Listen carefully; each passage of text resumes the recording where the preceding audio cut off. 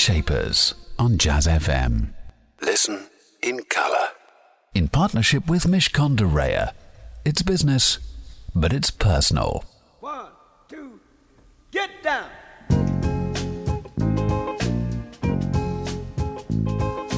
Paid the cost to be the boss. Paid the cost to be the boss. I paid the cost to be the boss. Look at me. You know what to see. See a bad mother. Look at me. That was The Boss from James Brown, of course. A very apt way to start the programme, which I'll be explaining very shortly. Good morning, I'm Elliot Moss. This is Jazz Shapers here on Jazz FM. Thank you very much for joining me. What is Jazz Shapers? It is, of course, the place where you can hear the very best of the people shaping the world of jazz, blues and soul, alongside their equivalents in the world of business, a business shaper. My boss of a business shaper today is Jo Hansford. She has been referred to as the First Lady of Colour, and in fact the best tinter on the planet if you are a reader of American Vogue as well. She is a very famous colourist and has a phenomenal business and has been building it for many, many decades. You'll be hearing lots from her very shortly. In addition to hearing from Jo, you'll also be hearing from our programme partners at Mishcon de Reya some words of advice for your business. And on top of all of that, of course, a brilliant mix of music from the shapers of jazz, blues and soul, including Dr. John, Nina Simone, and this from John Lee Hooker and Robert Cray.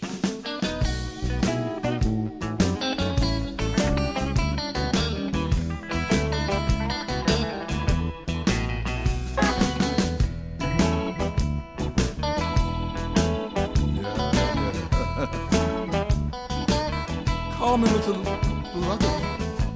My bad luck can't do me no harm, harm, harm. Call me, lucky, because bad luck can't do me no harm. Yeah. That was Mr. Lucky from John Lee Hooker and Robert Cray. As billed earlier, Jo Hansford is my business shaper. She is the famous colourist, and if you haven't heard of her, you will know all about her by the end of this hour. Jo has her own place now in South Aldy Street, employs almost 50 people, and is very well known amongst a certain group of people. Probably lots of them, actually. Jo, thank you very much for joining me. She's sitting here smiling, going, what's he going to say next? Now, tell me about this. You've been in the industry many, many years. Yes. You started in this world of hair and of colour and things like that when you were 15 years old. How long did they give you? Yes. When I left school, I had no qualifications whatsoever, but I absolutely loathed school, hated it to death. And I always wanted to be a makeup artist. So I was lucky enough to be involved in a television programme for children when I was 15, which I didn't want to do, but my mother wrote in. It was because they asked for anybody who didn't want a normal job when they left school, teacher, nurse, doctor. And she said, well, you want to do television makeup, why don't you do it? Anyway, I went on the programme. My prize for the programme was an apprenticeship with the BBC to learn television makeup. But I had to be 19 before I could take the position. So as I left school at 15, because I hated it so much, they suggested I did hairdressing, which I had nothing in my brain about hairdressing because I'd never been to a hairdresser. So we went to the career officer and she suggested to do an apprenticeship. So she had 2 positions open, one in Mayfair and one in Ealing. Well, I lived in Greenford at the time and my mother said Ealing because that was near Greenford. And I obviously said Mayfair. Had no idea where Mayfair was, but because it was opposite, I had to do it. So I started my apprenticeship in this amazing salon in Davis Street next to Claridge's. And it was very posh. I mean, it was incredibly posh at the time with all the chauffeurs and everything. And I stayed there for 2 weeks thinking, this is rubbish. I'm never going to do this for 4 years. You know, sweeping floors, looking at people backcombing hair, rollers, big bouffants. Oh, God, I hated it. And the heat. The heat. And then suddenly somebody said to me one day, could you go into the back room and get something from Norman? I thought, Norman? This salon was enormous, so I had never been allowed in the back room. I walked into the back room and it was colour. It was hair colour. And it was like, oh my God, fabulous. So I never took my apprenticeship. I just stayed with colour on the hair instead of colour on the face. And the love affair began there, and of Yes. course, and it sounds like you must have been pretty good at it, because I think when you were about 19, Vidal Sassoon tapped Yes. you up and said, "Come and work for us." Yes, and that was the start of my amazing career. It was, I can't tell you, working for Sassoon in the early 60s was just out of this world.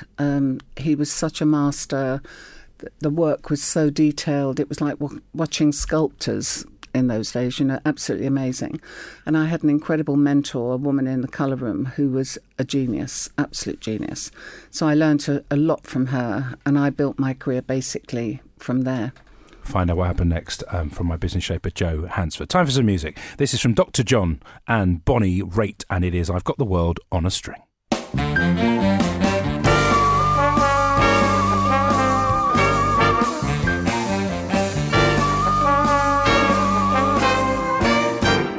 I got the world on a string, sitting on a rainbow, got the string on my finger. That was I've Got the World on a String, and if that didn't wake you up, absolutely nothing will. Jo Hansford is my business shaper today. She's the most famous person in the world of hair colour. I know you don't like people saying that, but it's probably true. So we were talking about where you began your love of colour. You went to the back room, Norman was there, yes. And then a few years later, Vidal Sassoon say you're rather good. And the heady 60s must have been extraordinary in that salon, and you talked to me about where you learnt your trade. At what point did you think, I want to do this for myself, and why? Because some people have just happily gone along and been working in a phenomenal environment with the most famous people in the world coming in there, with a great mentor, but you wanted more. I wanted more, but I stayed with Sassoon for 15 years because it was amazing. It really was wonderful. And then, because I couldn't go any further, I was running the Bond Street salon and the colour department there. I went into partnership with another colourist, and that lasted for 13 years. And I never really wanted my own business. I never wanted the responsibility of having my own business. My husband always wanted me to have my own. Anyway, so for 13 years, carried on working together, ended up in a very acrimonious court case, big split. It was 1991, which was an original recession. Yeah, bad time. A very bad time. And David said to me, right, let's do it. And I thought, oh my God, are you serious? And because I'd had so many phone calls when this split happened from all various people offering me the world who I didn't think even knew anything about me, but obviously our grapevine is quite extensive.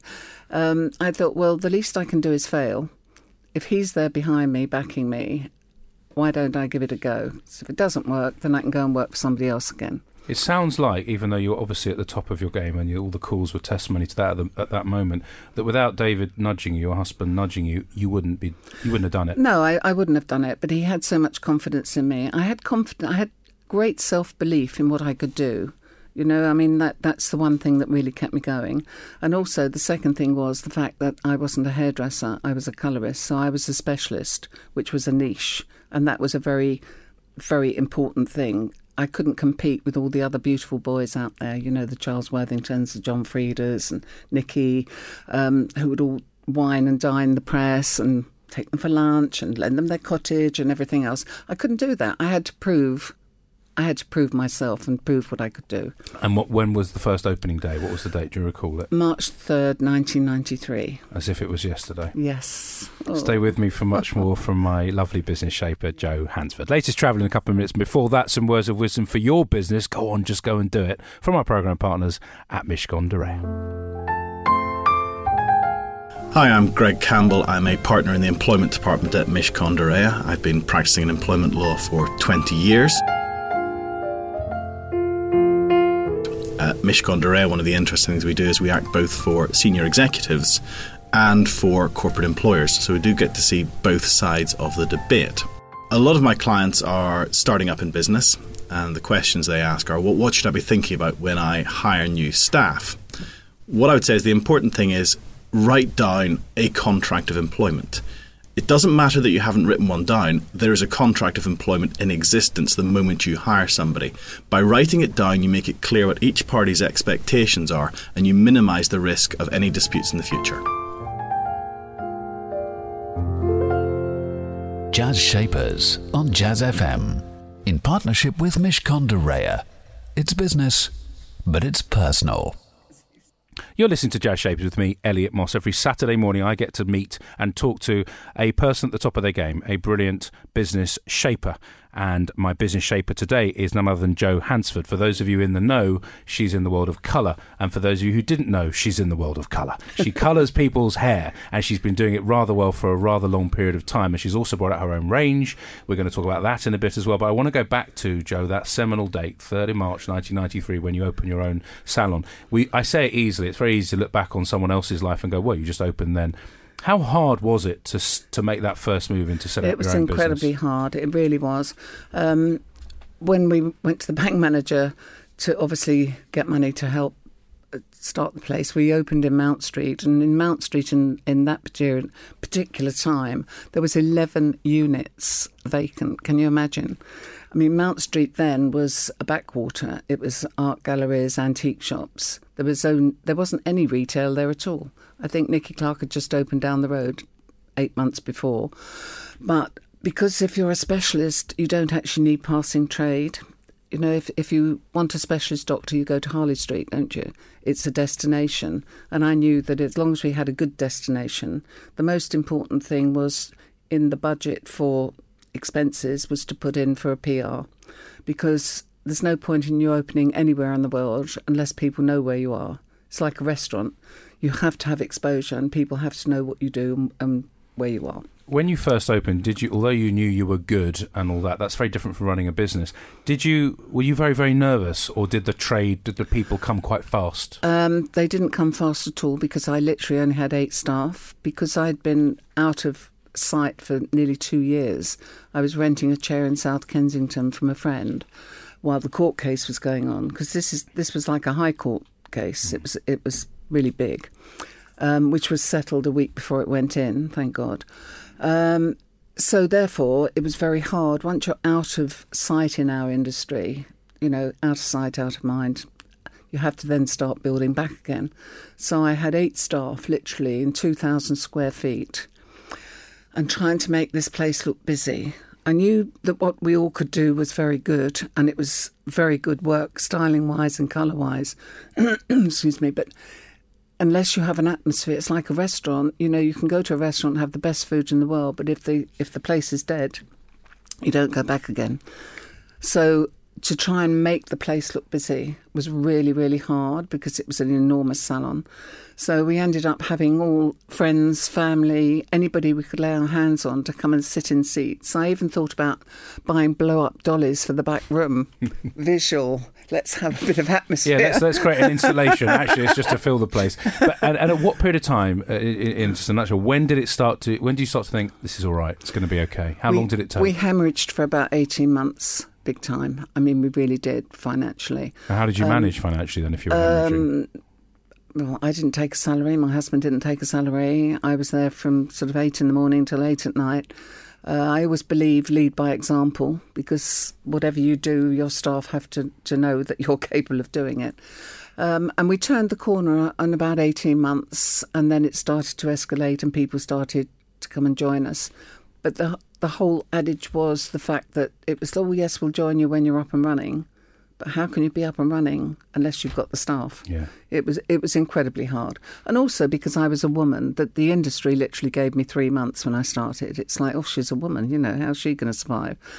And here you are 21 years later, and yes. A pretty fantastic tale to tell. Yes. Time for some more music before we talk more to Jo. This is Kandaki and it's Mammal Hands, and they are, if you didn't know, a Manchester-based band.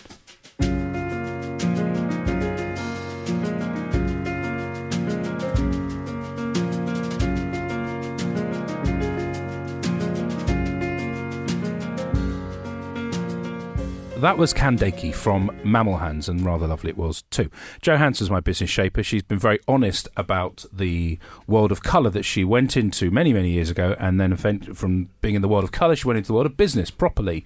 March the 3rd, 1993. I'm going to keep remembering that date. It took those 18 months. You were hemorrhaging money. Yes. You came through. At what point did you start to feel more relaxed? Have you ever felt relaxed about the way the business has gone? I never believed that it wouldn't work. I always had great self-belief that it would work because I believed, I'm certainly not an egotist, but I believed in what I could do. I just needed a chance to prove it.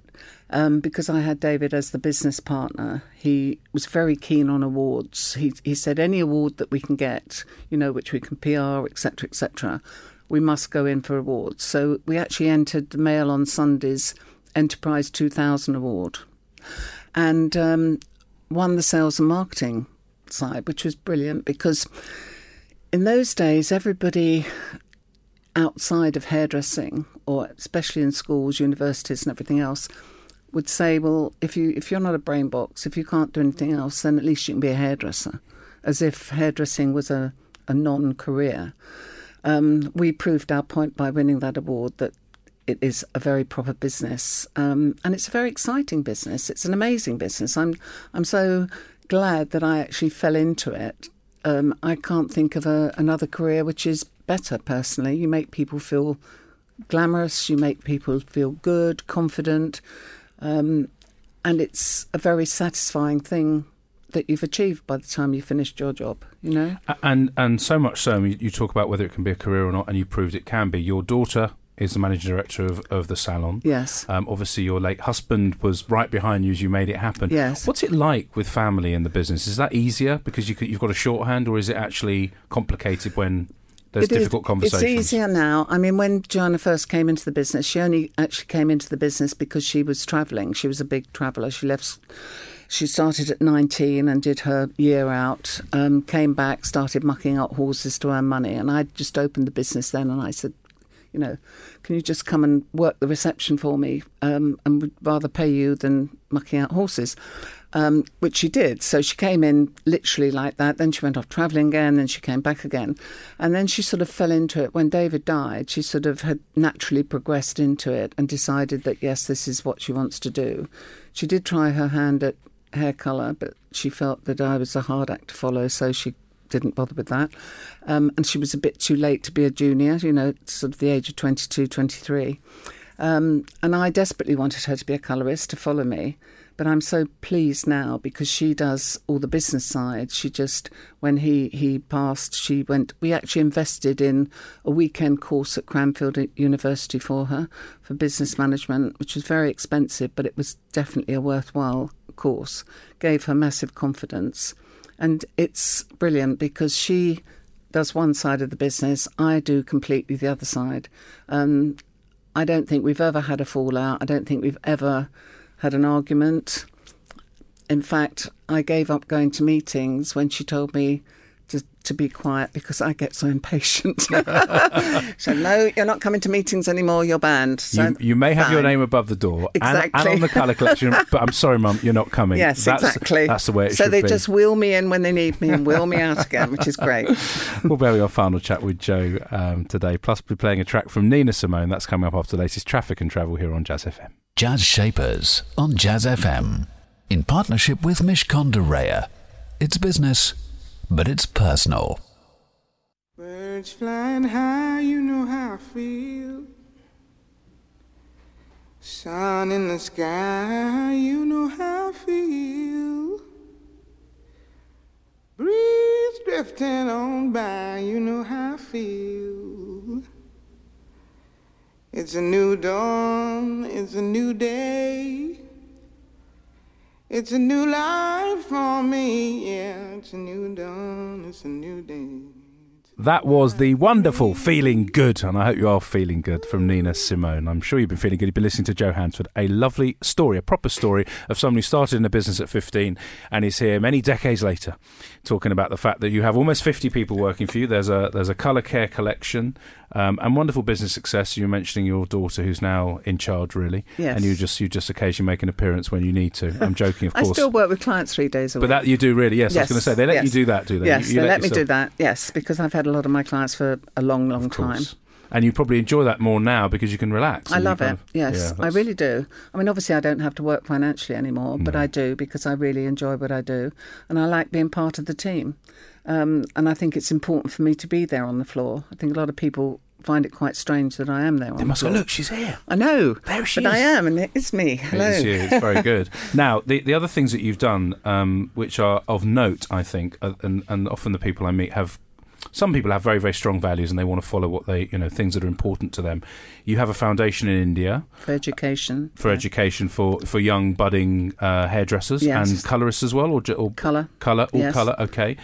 Which I believe is a partnership with L'Oreal. Yes, it is. And goes back probably about 9 years or so. 9 years, yeah. When you embark on these things, I always think, wow, where did that come from? Was it a chance meeting? Was it a strategy you had? I mean, what I've always judged colour trophies for L'Oreal all over the world, from Australia, New Zealand, you name it, South Africa. And I always judge the London one, which is a very big part of their business. It's for aspiring hairdressers to enter, to use their products, etc., etc. So when I was asked to judge the first Indian colour trophy, I went. Your first day is actually watching them on the floor working and everything, and I got so frustrated, thinking, bless them, they just wanted to interfere. Oh, if you just did it this way, and if you just put that on, and blah blah blah. So in the evening, when we went for dinner with the man who organised the whole thing. The more drunk I got, the more passionate I became about the fact that they're running before they can walk and they need some form of foundation to get them grounded. And it went from there, really. 6 months later, they offered me this partnership with the foundation, said, we really feel that you could help a lot. And now my girls go out twice a year for a week at a time, and they absolutely love it because they're like sponges. The people there are like sponges. They can't, they would keep them there all night if they could. And it's a very worthwhile thing to do. And at least you feel you're doing something in life. It's like giving blood. It doesn't cost you anything, but at least you're giving somebody something back. Fantastic stuff. Just before I let you go, and it's been a real pleasure talking to you, what's your song choice and why have you chosen it? I'm not really a very song person, but Procol Harum, Whiter Shades of Pale, because it was my husband's favourite song, and we actually played that at his funeral. Well, that's a pretty good reason to play it. Okay, well, here it is. Thank you so much. This is your song choice, and it is Whiter Shade of Pale.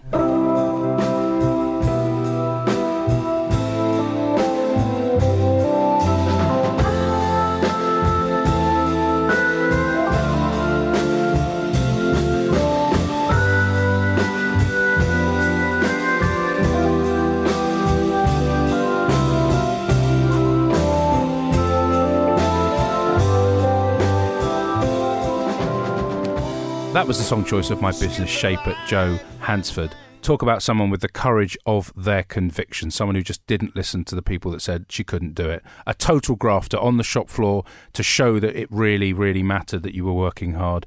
And someone also obviously at the top of their game. Fantastic stuff. Join me again, same time, same place. That's 9 a.m. here on Jazz FM for another edition of Jazz Shapers next Saturday. In the meantime, though, stay with us because coming up next, it's Nigel Williams. Jazz Shapers on Jazz FM. In partnership with Mishcon de Reya. It's business, but it's personal.